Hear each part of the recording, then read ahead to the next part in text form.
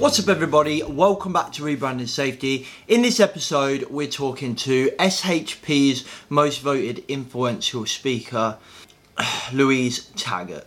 She has got a harrowing story about her wee brother and we're going to discuss that. We're going to cover briefly the story and we're just going to discuss the things that businesses can do or should be doing and things going on in the industry to stop something like that ever happening again.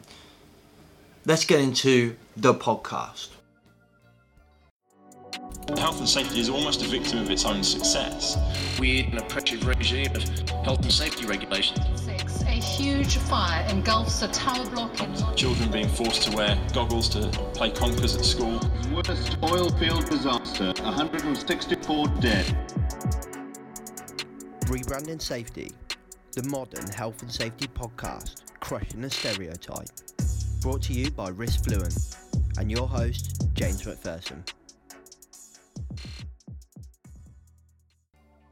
What's up guys, welcome back to Rebranding Safety. Rebranding Safety is exactly what it says on the tin. We're here to challenge the perceptions, to challenge the health and safety gone mad culture, but to also provide you with solutions and in-depth conversations via YouTube and podcasts to help you run your business, save lives and save money at the same time. Today we're talking to Louise Taggart. Louise Taggart is SHP's most influential speaker, and Louise has got a harrowing story about her wee brother. Her brother Michael passed away in an electrical incident causing obviously a fatality. When you really listen to this story, and you can go check out the full story on Louise's website, which we'll link in the description, and you can watch Louise's story, you can watch the videos, My Wee Brother, etc. Louise also travels around the country, so if you get yourself to any expos or something that Louise has had, I would definitely advise it. But have a listen with an open mind and think, you know, in my business, could something like this happen? Am I applying those pressures? Am I buying tools that aren't ergonomically right for my staff, forcing them to bypass inherent safety systems? Because the only way that we make real change is through us, the people. The only way that we really stop things like this happening is by employees demanding more and employers doing better. Sitting around waiting for legislation change, sitting around waiting for the government will take too long. It's on us to make this change. Let's get into the podcast. Okay. Louise, welcome to the podcast. Thank you for coming on. Hi James, glad to be on. Thanks for the invite. Oh, thank you for coming along. I remember going to, it was actually the Health and Safety Expo when I first saw you speak. It was, I think it was on one of the smaller stands, but it was quite busy. And yeah, so it's just a phenomenal story. And it's, yeah, I definitely didn't have a tear in public. I would never admit to that. But it is amazing. So I suppose maybe let's just start there. Do you just want to kind of tell us your story and Michael's story and just kind of and go from there? Because it's just yeah, it's really hard hitting, I think, and it's good for everyone to hear it. Okay, thanks. Yeah, well, as you say, it's my wee brother's story, really, and he was Michael Adamson, a 26-year-old electrician. He'd left the house that he shared with his fiancée on the morning of the 4th of August, 2005, back in 2005, and was expecting to get home that night to meet the puppy that his fiancée had picked up during the day that day. But he got a call sort of midway through the day from his employer asking him to go to an all-hands-on-deck job up in Dundee to get a JJB sports store and gym complex ready for a handover to their client by 10 o'clock the next again morning, or else some penalty clauses were going to kick in. Yeah. So, well, I mean, if you're saving for a wedding and you've been offered overtime probably right through the night, then of course he was going to go. Yeah.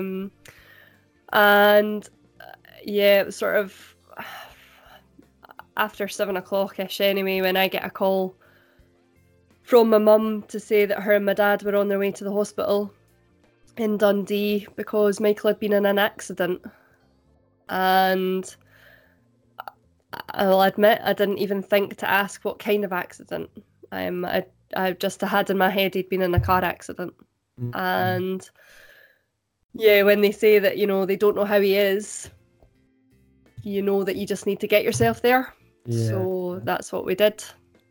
And yeah, when we got to the hospital in Dundee, it turned out that he was already dead. He'd suffered a fatal electric shock on that all hands on deck job that he'd been called to.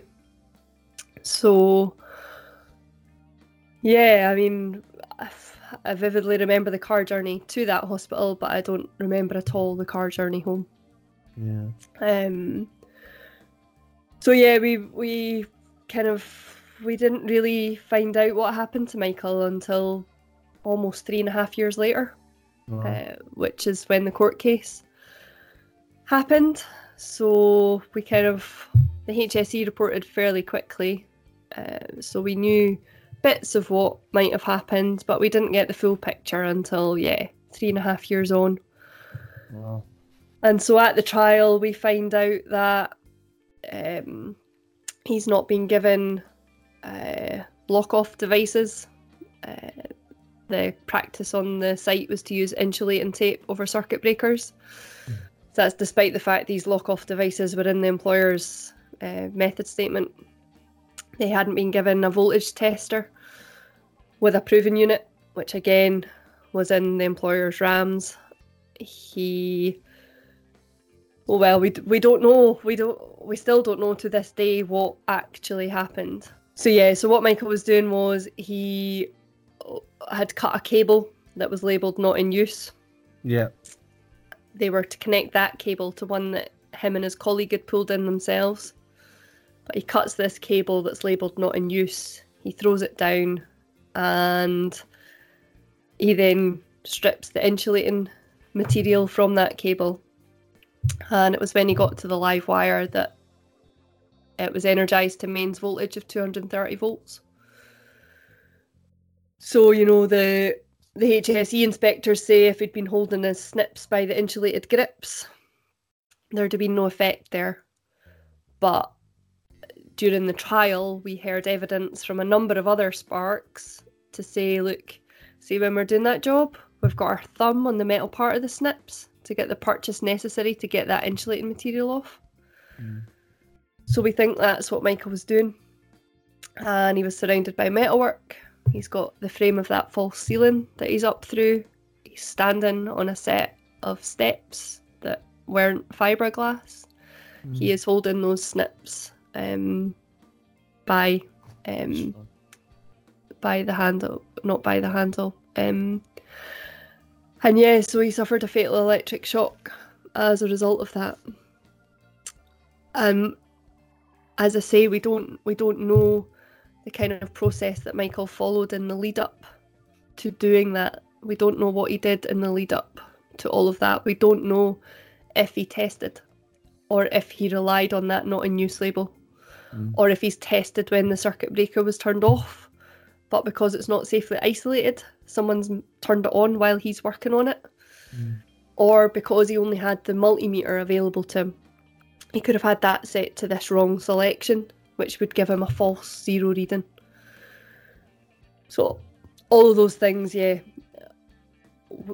don't know and we're never going to know the precise circumstances. But what we do know is that he wasn't given the right kit that he should have had in order to do that job safely. He was not set to work in a safe environment. He was not given the appropriate supervision and management that he should have been entitled to on that site.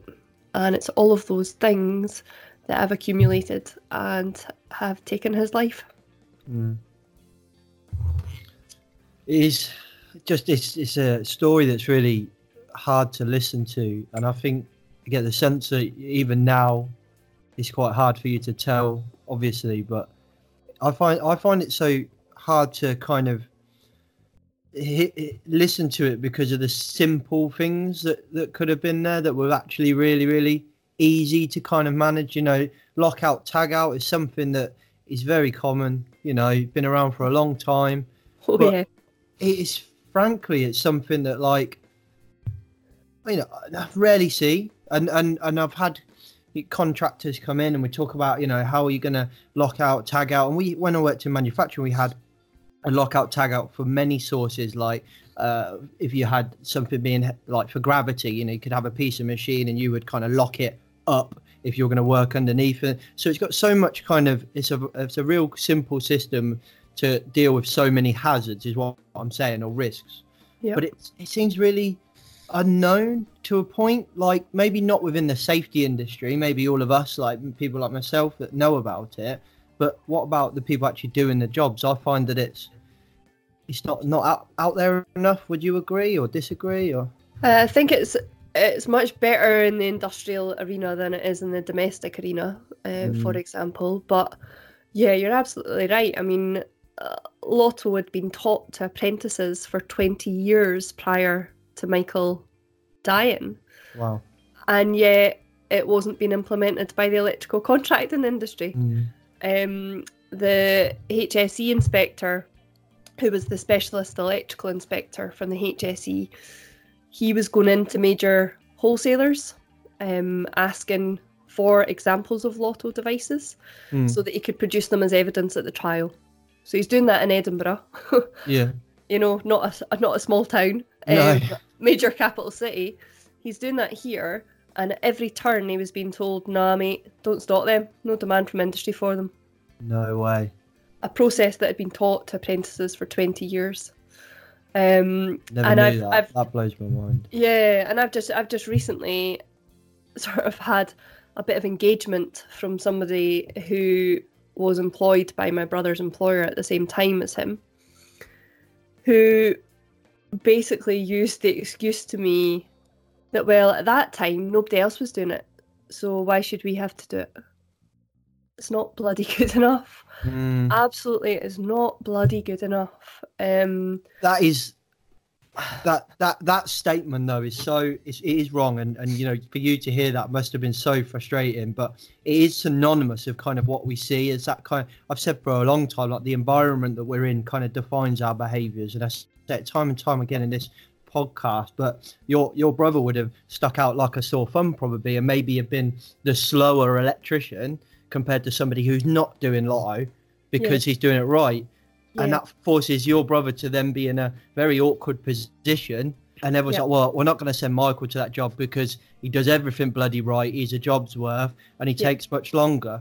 And that's the real horrible thing about this, isn't it? Yeah, absolutely. And I was speaking to somebody.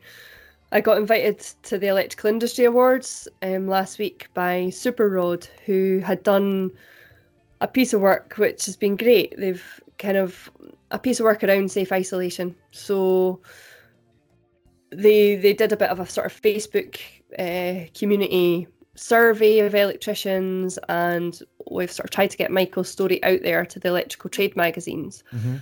But what we were saying is, you know, all of this is all well and good, but yeah, if you've got your apprentices and you're teaching them the right thing to do and the right way to do it, but as soon as they get out on site, they're getting the older hand saying to them, oh, come on, mate. Aye, right. Like, as if we're going to be doing it that way. Then those apprentices are going to get dragged back down to a level that they shouldn't be at.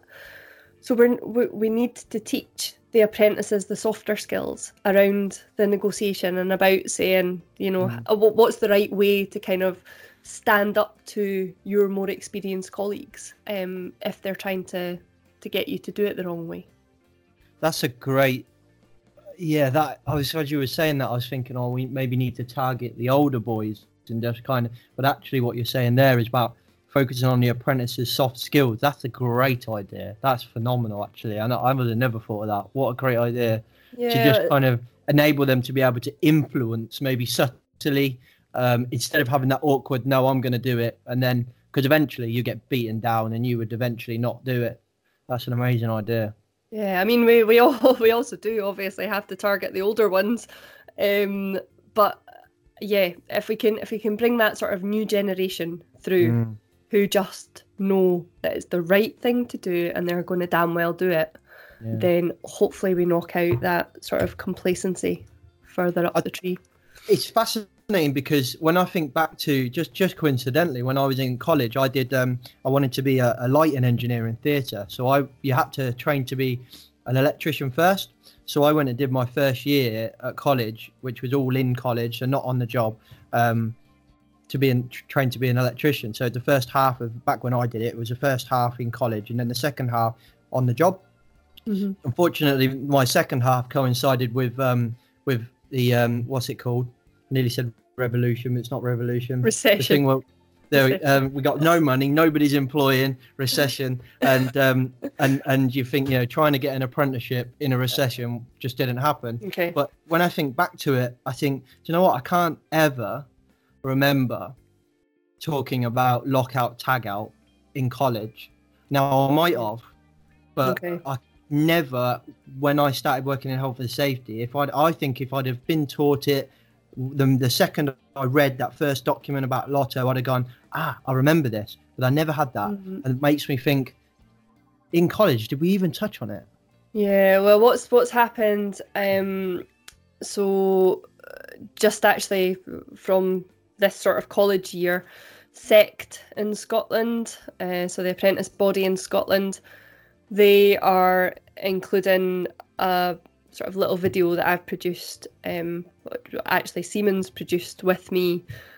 They're going to include that in their Lotto, their sort of safe isolation module.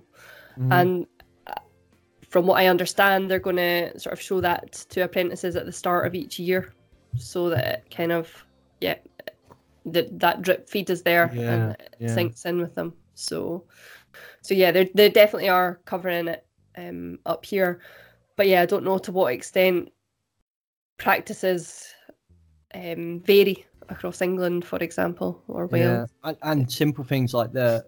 I remember when I first heard your story, that the thumb over on the kind of outside of the insulated grips. Yeah. So like those that don't know, I think if I remember rightly, you probably correct me if I'm wrong, but most grips are insulated to like 1,000 volts or something crazy like that. So way above what you in domestic especially would be working on. Yeah. But if you put your thumb on the end, it's completely pointless. And how do we deal with something like that? I mean, maybe it's exactly the same way. It's that kind of drip feeding, but is it? I would say, like, is it education that, you know, actually putting your thumb there, do you realise what you're doing? But then, you know, electricians know that, don't they? Yeah, surely? Do you know, that's a sort of risk or hazard or whatever that really it should be designed out. Like, there should be a way of designing that out. The insulated grips go up so far, why don't they go over and cover the other bit? There's obviously a need for the electricians to put their thumb there, so instead of addressing them not putting their thumb there, let's make the tool work for them. Let's design it out. Yeah. And I'm not aware of any work around that actually happening. Is that something that people are interested in? The industry manufacturers are interested in making it a bit more ergonomically? It's not something that I've heard about happening. No. Might be going on somewhere in the background that I just don't know about. But fingers crossed. Yeah, hopefully. So that kind of point that so obviously the Michael passed away, and then you kind of took it upon yourself then through the trial and onwards, and what you're doing now, and you know, voted as you were SHP's most influential speaker and all that, you know, doing an amazing job. What kind of led you to doing that? Well, it's obvious what led you to do it, that, you know, but how did that kind of growth come about? Was it natural, or was it just this kind of emotional drive? Or I think when Michael died, I was an employment lawyer. I'd been an employment lawyer for many moons, and if I'm being honest, I was a bit lost after he died as to what we needed to do, how we could make things better. As I say, we spent so long waiting on the trial to happen that it seemed that we spent the early sort of weeks and months battling with the Procurator Fiscal Service to find out what was happening, like how were things progressing. Yeah. And it was about a year after Michael died that I found out about Families Against Corporate Killers. So a name that's designed to make folk sit up and take some notice. It's FAC for short. But this was a group of families who had also lost loved ones in work-related incidents, who had come together with Hilda Palmer from the Greater Manchester Hazard Centre, who had worked in the sort of safety arena supporting families for very many years beforehand. And these families had come together to be a source of support to one another, but also to campaign to try to make things better, to try and get lessons learned so that other families didn't have to go through what they were going through.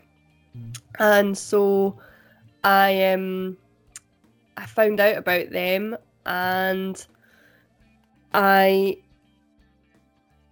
joined up. I joined up. So that really has guided me ever since. It's from them that I've drawn the strength that I've needed to do what I now do. So in the early days, I would speak at conferences. And I mean, at school and university, I wouldn't have stood up in front of a room full of people like my classmates. I wouldn't have stood up in front of my classmates and spoken. Yeah. Absolutely shit scared of public speaking. And it was speaking at Michael's funeral that cured me of any fear of doing that. So I would go to conferences and I would speak about the families, but I would speak about the other families because I couldn't speak about what happened to Michael. Oh wow! Okay. As soon as I did, I was away, floods of tears. So it was a call from Babcock International Group at Rosyth Dockyard that's led me to now telling Michael's story as it is these days. So it was somebody from the STUC had gone into Rosyth. They'd had a run of electrical incidents. Ian from the STUC had said to them, "You should get Louise in to speak to them." And I went, no, you're kidding me on. Like, I'm not doing that. Yeah. But actually, once you process it and you think to yourself, right, look, as an employment lawyer, I was a professional support lawyer. I was writing the training materials. I was delivering training to clients. So I've now sat with 4 weeks worth of trial notes from the criminal trial of my brother's employer, doing bog all, gathering dust on a shelf. Why don't I see if I can put them into some sort of presentation and go in and we'll do it, because it's a one-off. They've asked me in as a one-off. So I went in to do it as that one-off and then got asked to come back and speak to everybody on that site. Yeah. And it's just kind of grown from there, if I'm being honest. Yeah. My old boss used to say, you do something once, you do it 1,000 times. Yeah. So make sure you want to do it 1,000 times. Yeah, I definitely didn't. After that first time, there was no way I was doing it again. Yeah, but then you see the impact that it has, and you know then that positives are coming from something so crap. That if we can, what I say is, if we can leave him the living legacy that he didn't get to leave himself. So true, isn't it? It's such a shame that we need, we call it, especially in the fire game and stuff like that, you call it like stable door legislation, because, we have a look at it once the horse has already bolted, and it's such a shame that we have to have that.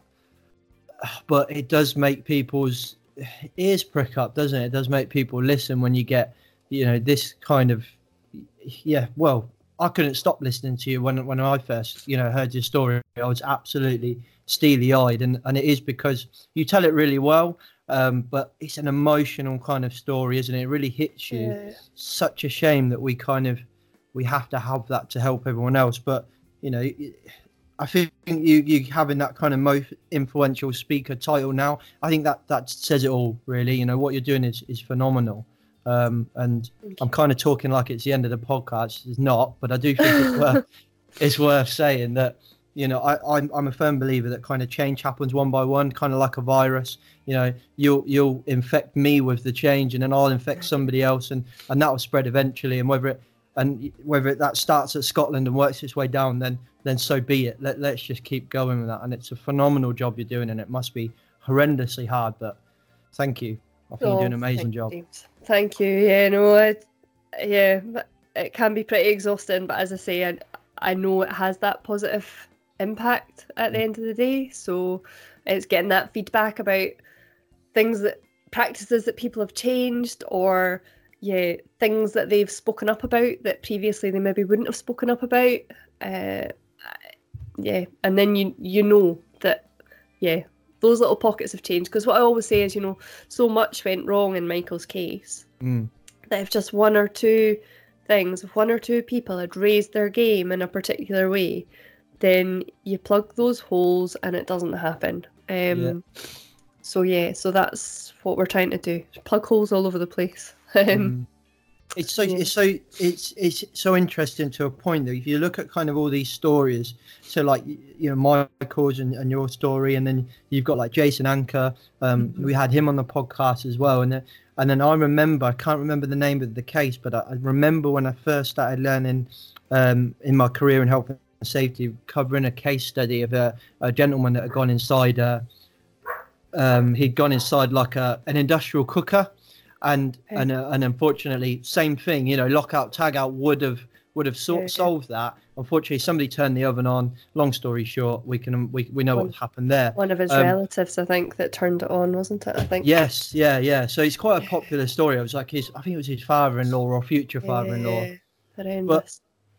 But when you look at it and you look at all these things, and one of the things in Michael's story that I think stands out with me is that important job. This is the last minute job. We've got to get going. Pressure, to just get the job done quickly. But so those pressures, I think, is so interesting, and to a point that it really does change how we work, doesn't it? It's how quick you always think.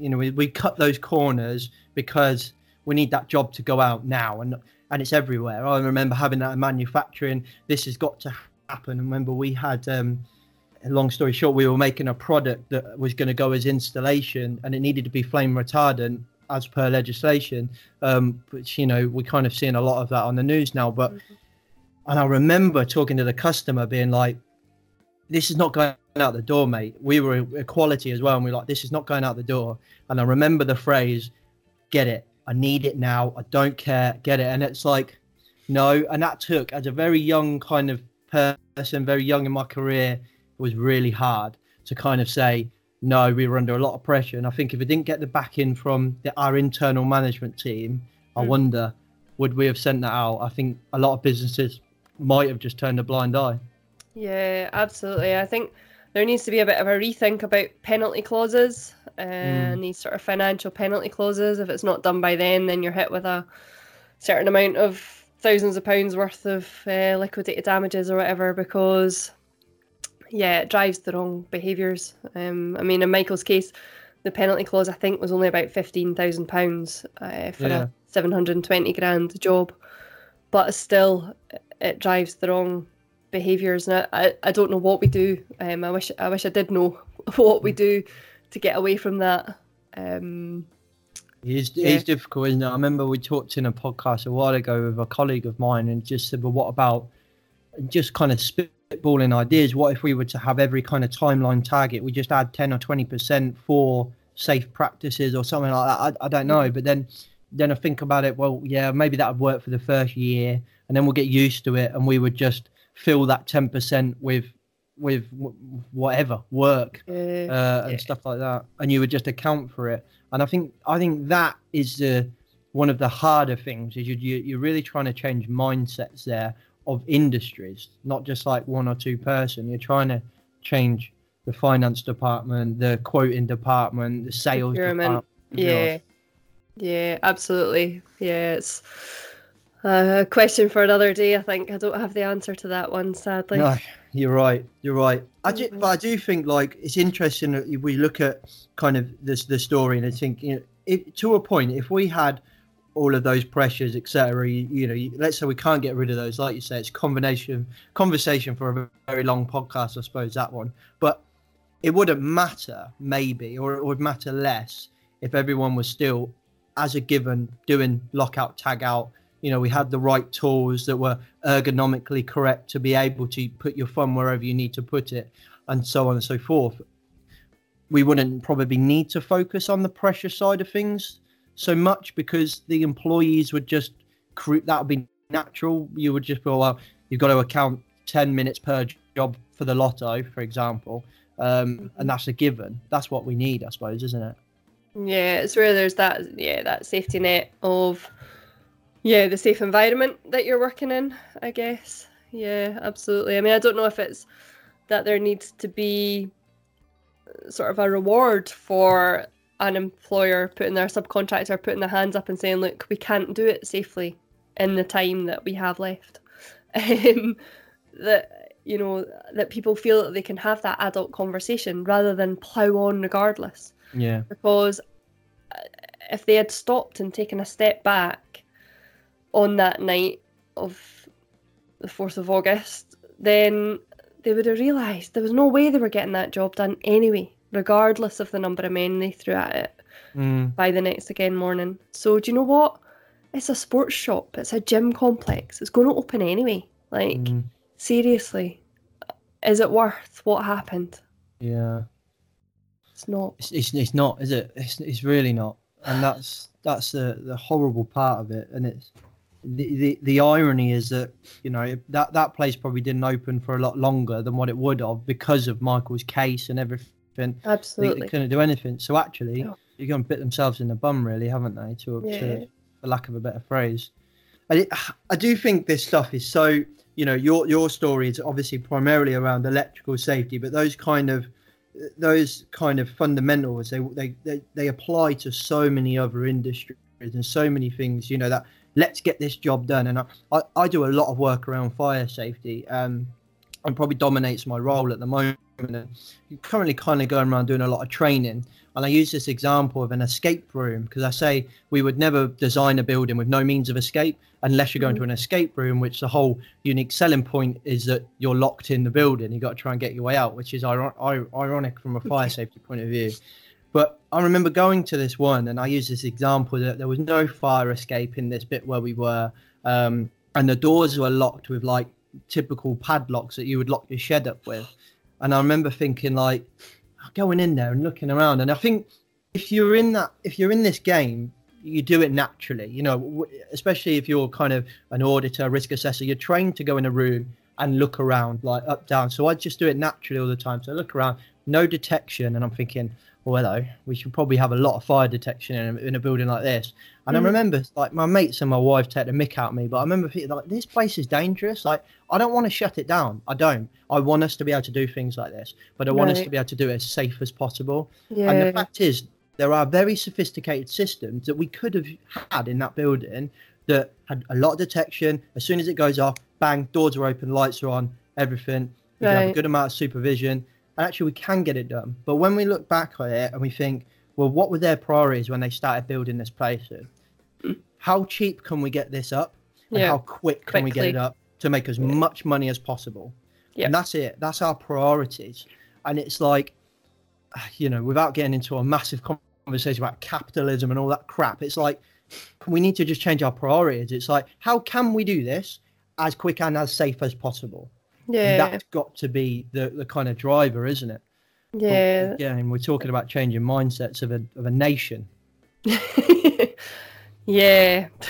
Or 3 nations. No, England, Wales, Scotland, Ireland. There are 4 nations. Yeah. It's a big old job of work right there. Yeah. We must be seeing some. You must be seeing some, like you were saying, some positives coming out of what you're doing. Are you seeing a change? Are you satisfied with some of the stuff you're seeing, or are you not seeing anything? No, I am seeing change. Like, I definitely see change in businesses that I go into. My biggest concern is kind of the electrical industry as a whole, and the fact that it seems to be run by the same people who've always run it, that they're, I don't know, it seems like a bit of a, boys network that... Jobs for the boys kind of thing. Yeah, if you don't have your job in that organisation anymore, then it's fine because you can get your job in this organisation. I think there just needs to be a bit of a shake-up, if I'm being honest. Particularly of the electrical contracting bodies. I mean, I would like that the electrical contracting bodies took more of a proactive role in auditing their members to see if they are implementing safe isolation procedures, for example. But what I understand is the case that, you know, there's not any sort of spot checks done, that it's much more of a planned, right, we'll be at your job in this place on such and such a day, you know, and we're coming to see your work. Well, by the time the inspector's there, they're covered in PPE and everything's everything's hunky-dory. It's like, well, no, do you know what? Turn up at a job unannounced and see what really the lie of the land is. Go on. No, I would like to see that happening much more often. You know, the HSE, they've had their budget slashed. The likelihood of an organisation getting a proactive preventative inspection these days is way down. So there must be other ways to do it. So yeah, that would be a big thing that I would like to see happen. And I think, you know what, that would be in so many industries, these accrediting bodies that we have and these membership clubs and whatever that we have. You know, I've said for a long time, especially in the fire game, and it was funny that you said exactly the same thing. I call it Club for Boys, and I've said that for a while. Like, and you've got, and I'm not going to say what organisation, but you've got some out there that actually promote that we don't have to come to your site for you to give you this badge to say you're safe. And the irony of that is like, so hang on a minute, how are you assessing if I'm safe then as a contractor? It's just paperwork. Now, if we look back at your story, the employer had the RAMs, they had the risk assessments, the method statements, had the policies, etc. And actually, when you listen to your story and hear about all the stuff they talk about, lockout, tag out, testing for dead, etc., like that's all spot on. So me as an employee, an employer of said contractor would be like, well, they've got the badge that says they're a safe contractor. They've got the RAMs because I've seen them. You know, they've got insurance. They've got all the stuff there. And us kind of as maybe customers employing these contractors that led into a false sense of security, really, aren't we? Yeah, absolutely. No, there needs to be better ways, of checking things. As you say, you can have all the paperwork you want, but if you're not putting that paperwork into practice, it is utterly meaningless. Meaningless. And I think if you combine that with what you were saying about kind of positive incentives, so like positive reinforcement, you know, if you had, so I don't know, McPherson accrediting body, for example, and we were to go out to Louise Electrical and then be like, oh, I can see you're using lockout tag out there, Louise. Why are you using that? Oh, because we've got 2 boys working on this system, blah, blah, blah. And then be like, great, you got 10% off your next month's membership for safe practices. You know, I think if it combines stuff like that, it just makes it encourages people, like, you know, how can we save money? It's that safety person going in and saying, I've got a way we can save money. We can have it absolutely perfect. And our accrediting body, McPherson accreditation, will knock 10% off for being an actual safe contractor or something like that. Yeah, I think the electrical contracting industry as a whole, it's a bit of a mystery to me, like where safety comes in their priorities, if I'm being honest. Because even the awards that we were at last week, it's the Electrical Industry Awards, and I got told by Super Rod that, you know, they'd put in a submission about the campaign that we'd been running and that had been shortlisted for an award, and I was like, oh, brilliant, like a safety award for it would be amazing. And they were like, no, there's no safety award, it's a marketing initiative award. It's like, right, okay, but there must be like a safety category surely at the Electrical Industry Awards. No safety category. So yeah, even little things like that make you think, really, where are we, people? And having health and safety as the number one priority of the electrical contracting industry. We're still a long way off. It is, isn't it? It's like it's just, I think, just changing those perceptions, isn't it? Just yeah. I think we've got to. I think we just got to pick that one thing that, you know, whether it's the accrediting bodies, the memberships, the suppliers, you know, even the customers. To be honest, you know, I mean, let's say I was a customer employing an electrical contractor. It's doing that little bit more than just asking for the RAMs. You know, and I think that's a good, to be honest, it's a good point to highlight that as a customer, you've got just as much responsibility for that contractor as they have for their employees. Yeah, and Mace, that I did some work with recently, they had a bit of a focus on electrical safety, and what they had done was, because I mean they're using subcontractors and in some cases subcontractors maybe doing electrical work. What they had done was put through all their health and safety professionals through a safe isolation course. Okay. So that the safety professionals actually understood what it was they were looking for. So if they were going around and auditing or doing a safety walk round or whatever it might be, that actually they could clock if something wasn't right. So I think that would be a great thing for the sort of the customer, the principal contractor, whatever, to be doing to improve conditions on sites. Yeah. It is just so much to kind of look at, isn't it? I mean, you touch on about the supervision as well, and I think you touch on in kind of your full story about the supervisor not thinking that safety was part of his job, which is fascinating, and again, it's frustrating that we hear that all the time. You know, I hear that all the time. And even now, like we're in 2019, for God's sake, and I still get, you know, emails being like, you know, safety, that's your job because you've got safety in your title. And it's like, no, it's not my job. I'm here to help you, guide you, coach you, train you, whatever you want. I'll give you it. But it's your job. It's not even a job. It's something you should just have there all the time. It shouldn't even be a priority. It's just there in your head all the time, thinking, and what am I doing? Could that hurt me or hurt someone else? Yeah, I think Jason Anker's story quite heavily focuses originally anyway on that kind of you're doing this to protect yourself. Remember, like not just you know, lockout tagout is a great example. Testing for dead is a great example. You're the one working on that system, not anyone else. Yeah, and I mean in Michael's case, the supervisor. Yeah, you're right. He said, I don't regard it as part of my job to ensure that safe working practices are adhered to at all times. And he said that the procedures in the contract safety plan were not enforced by me. Now, he was a non-working charge hand, was his title.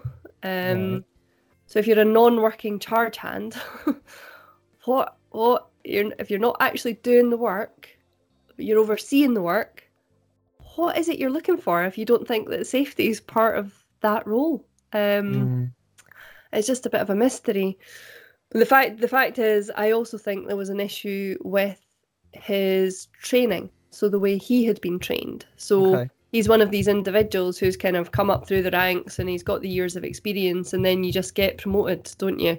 Yeah. Without actually the training behind that to tell you what your role is meant to be. So I think there was an element of that in Michael's case as well. I think that's a good point, because I remember when you were saying about that, I remember, and it's annoying that all of my examples are primarily fire-based, but when I was in manufacturing, we would do regular evacuation drills, for example. We had quite a high explosive environment, so it was very important that we could evacuate this building as quick as possible, because if something went up, it was going up.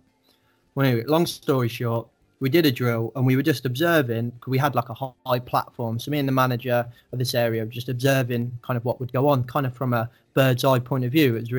We were really lucky to have that. So we just stood there. The alarm went off. The apprentice, spot on, did everything he needed to do, turned the machine off he goes out of the building. As he was making his way out of the building, the machine operator who was training said apprentice with 2 coffees in his hand, so what are you doing? He said, the alarm's going off. Just turn the machine off.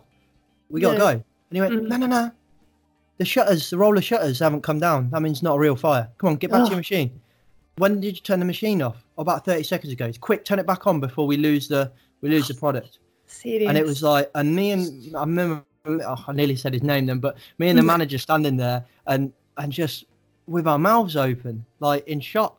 Wow. But what it did do, luckily, was highlight that it's not the alarms that are telling these people, it's the roller shutters. So we left it about 6 months. We did a bit of training and then we left it 6 months, didn't say anything. We didn't mention it. We did nothing. And then we did another drill and we didn't turn the roller shutters off. We let them come down. Pandemonium. Everybody panicked. They literally thought the place was going to explode.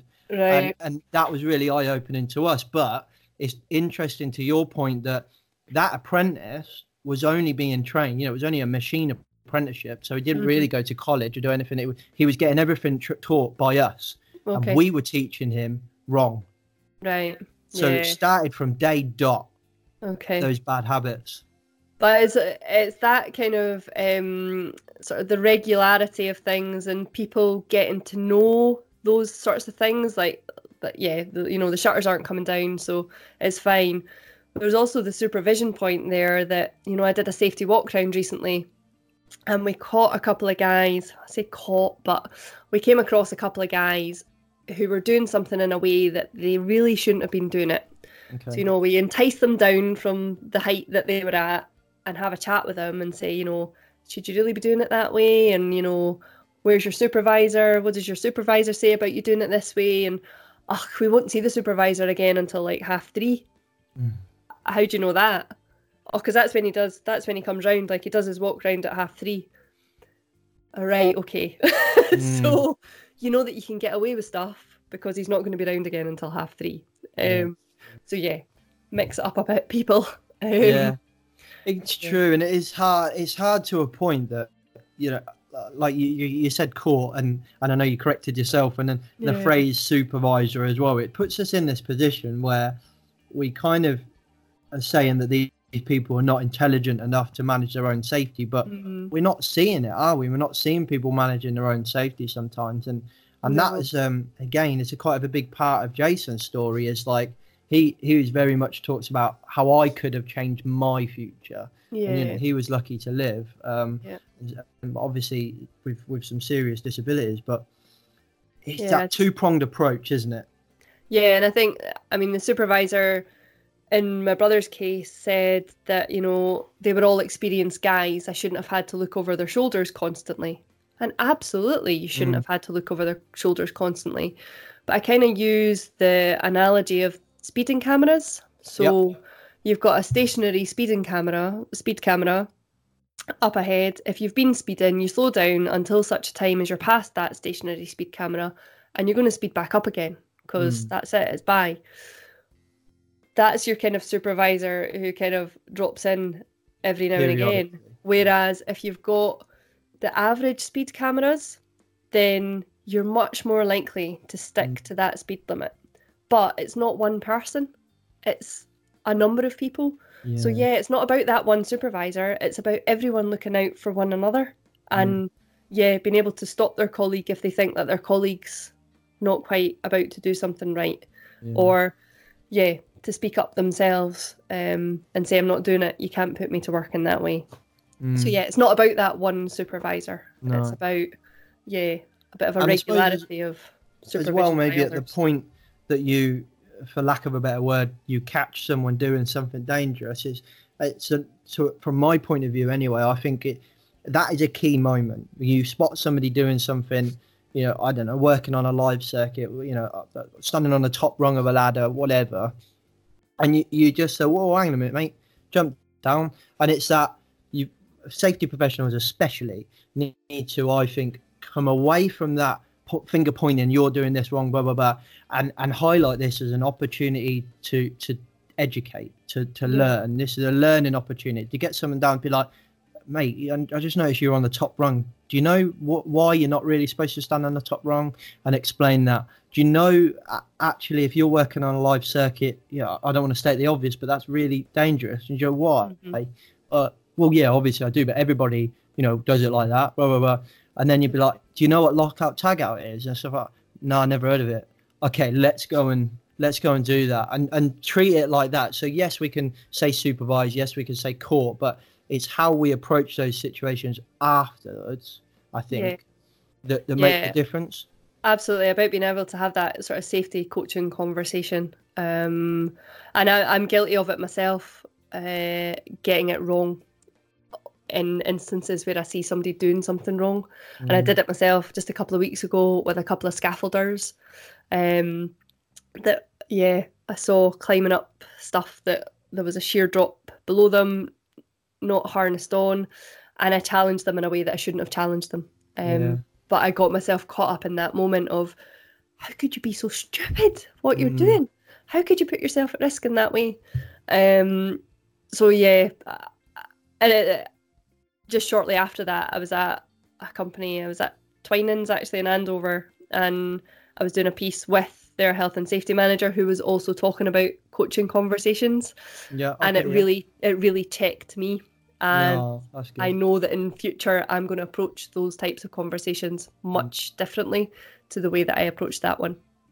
Yeah, that's a fascinating story. That is like, and the fact that you could acknowledge that actually you didn't get the result maybe that you wanted, even though what you're doing is amazing. But in that second, and we actually talked about it. I did a podcast, I think it was like 2 podcasts ago, about the language that we talk about. And I use the example of Greta Thun, I can't pronounce her second name, the young girl that's doing all the environmental work, doing a fascinating job, you know, getting a message out there that's unbelievable. You know, I'm a massive advocate of her. However, you look at the amount of hate that she's getting online, and then you compare that to the language that she uses, which is a very aggressive language of your generation is killing my generation and you doing this wrong. And it's very much an aggressive mannerisms and language attacking specific generations. So those people that are being targeted by her speech, be it whether she's right or wrong, doesn't matter. They've stopped listening.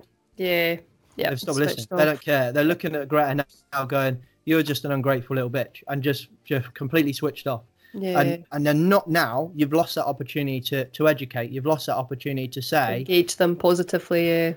Exactly, and it's so true. And it kind of brings me to another example of my very, very good friend of mine, best friend of mine, was my best man, and I talk about him a lot in this podcast because he is literally your kind of stereotypical builder. You know, and he just doesn't get safety whatsoever. But over the years, and I'm kind of chipping away at him, and he's starting to open his eyes a little bit. And he has a great story of the safety guy coming over, very aggressive, very hierarchical. You're doing this wrong. If he'd have known my best mate, I tell you now, you ain't going to get anywhere if you talk to him like that. He's stubborn as a mule, switch off, gone.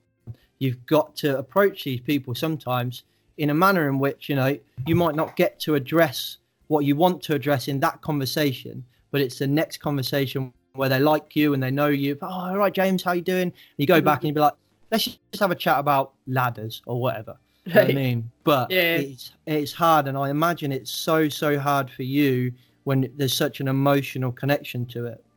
It must be a real challenge. It is a real challenge,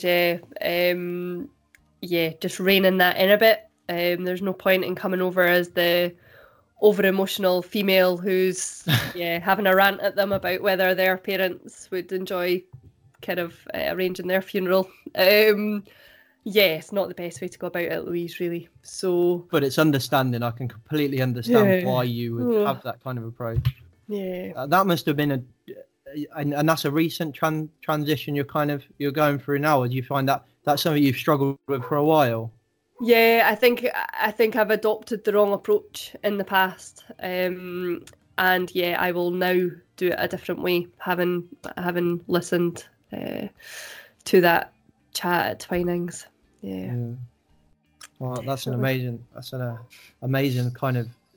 It's an amazing story, but it's also fascinating to see kind of your story within that story of Michael's story, and your kind of transition as well is fascinating. You know, I could probably talk to you for hours about this, but probably shouldn't.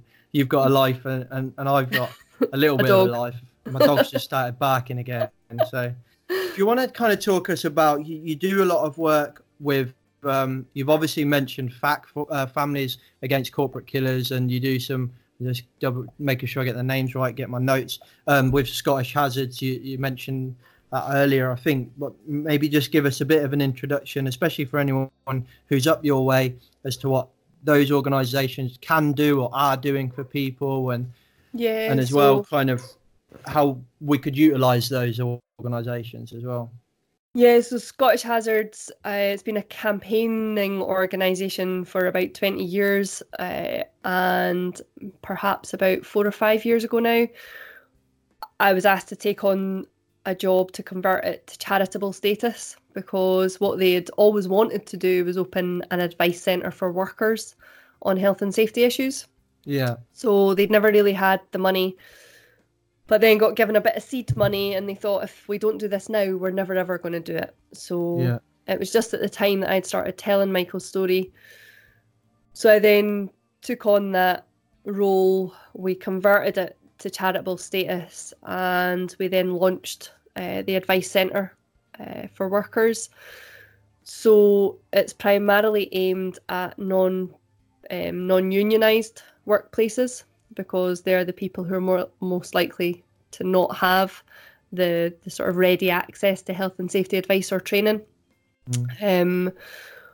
We have a helpline number, which is 0800 0015 022. And what we want to do is get to situations before they result in the injury or the illness or worse. So, whatever sector, whatever work environment people are working in, whether it's that they have concerns that, they've been set to work somewhere where asbestos is present and it's not being managed correctly, we can deal with that. Whether it's, we've had calls from, chefs who've not been given the right overalls to wear, other individuals who haven't been given the right safety equipment for working at height. Lots of different things. But if an individual has a concern and they're thinking there's an accident waiting to happen here, we want to hear from them. But also, if there's a relative of somebody who's going home of a night and saying to their loved one, see my workplace, like, you never guess what's happened today. If that relative has a concern about their loved one, we want that relative to phone us as well to see if we can help. Because I get it, like, people have a job, they don't want to be rocking the boat or whatever else. They maybe don't want to make the call themselves. But if we can somehow assist and make things better, then that's what we want to do. That's a good idea, actually. Kind of, not targeting is not the right word, but offering that kind of channel of communication from that other source. That's a great idea. Yeah. So, and I'll put all the links and stuff in the description to the websites and that, so that anyone that's listening to this can go on, and I'll put your website on there as well. There's quite a lot of you've got just the full story on your website as well, haven't you? So people can go and watch the videos that you've done. Yeah, there's a sort of 6-minute video that would give an overview of what happened to Michael. Yeah, that'd be great. Thanks, James. No problem. Thank you for coming on the podcast, and thank you for doing everything that you're doing. I think we need more and more people just kind of communicating those stories. It's horrible that we need those stories for us to listen, but it's amazing that people like yourself and Jason, and Jason's got a whole team of people that are doing stuff like this. It's such a shame that they've got to go through those painful events to do it. But from my point of view, it only helps me as a professional to be able to communicate the moral side of things, and to be able to use your stories to actually get people to listen to me, which is, so thank you is probably the only thing I would like to say. and thank you back to you as well, because I'm one person, so it needs other people to be taking the message and getting it out to other people, so thank 100%. You. Okay guys, I hope you found that conversation interesting, useful. You can really hear that it's difficult for Louise to say even now, after the years that she's been doing this day in, day out. I can only thank Louise and people like Louise, like Jason and Abby and their team at Proud to Be Safe, and all other people out there that have taken their horrible incidents in their lives and turned it into a positive to help us safety professionals and businesses have our eyes opened and to really kind of see that this stuff does actually go wrong, and when it does, it can have harrowing effects. So thanks again, Louise, and thank you everyone out there that's helping health safety professionals and etc. do their jobs as safe as possible by making it real for us. And I'm sorry that you had to go through that stuff for us to hear these stories, but thank you. Don't forget to check out Louise's story. We're going to link everything down in the description. We'll link all of the kind of organisations that she's helping out as well. Don't forget to try and get yourself to one of these expos or something that Louise does. She travels all around the country talking, so just keep your eye out for her name. And definitely go check her out. It is a heart-rendering story when you hear the whole thing, and yeah, you know, I won't lie, I had a tear rolling down my cheek when I heard it the first time in public. But have a think, peeps. You know, especially if you're in electrical industry, you have a think. Are you doing those things, or are your employees doing those things, or are your mates doing those things? You know, you have an obligation to just question it and challenge it. You know, we can demand better from industries, and you know, an industry is not going to provide pliers that are more ergonomically fitted to you to allow you to put your thumb over the grip, unless you demand change. I think there is a real power in us, so I'll leave it there. I hope you found this useful. Don't forget to hit subscribe. If you're on YouTube, don't forget to hit the bell as well. Have a think. Are there 3 people that you can think of right now that will benefit from this podcast? If there is, share it with them. Let them hear this story. Think of 3 people that you know right now that will benefit from this story and share it with them. If you enjoyed it, don't forget to give us a rate or a review on iTunes, any of the other podcast platforms. And if you do leave us a review, you know, screenshot it and tweet us at Rebranded Safety, or come find us on Facebook, Rebranded Safety. Even come find me on LinkedIn. All the links are in the description below. I'll catch you in the next podcast, guys. Safe.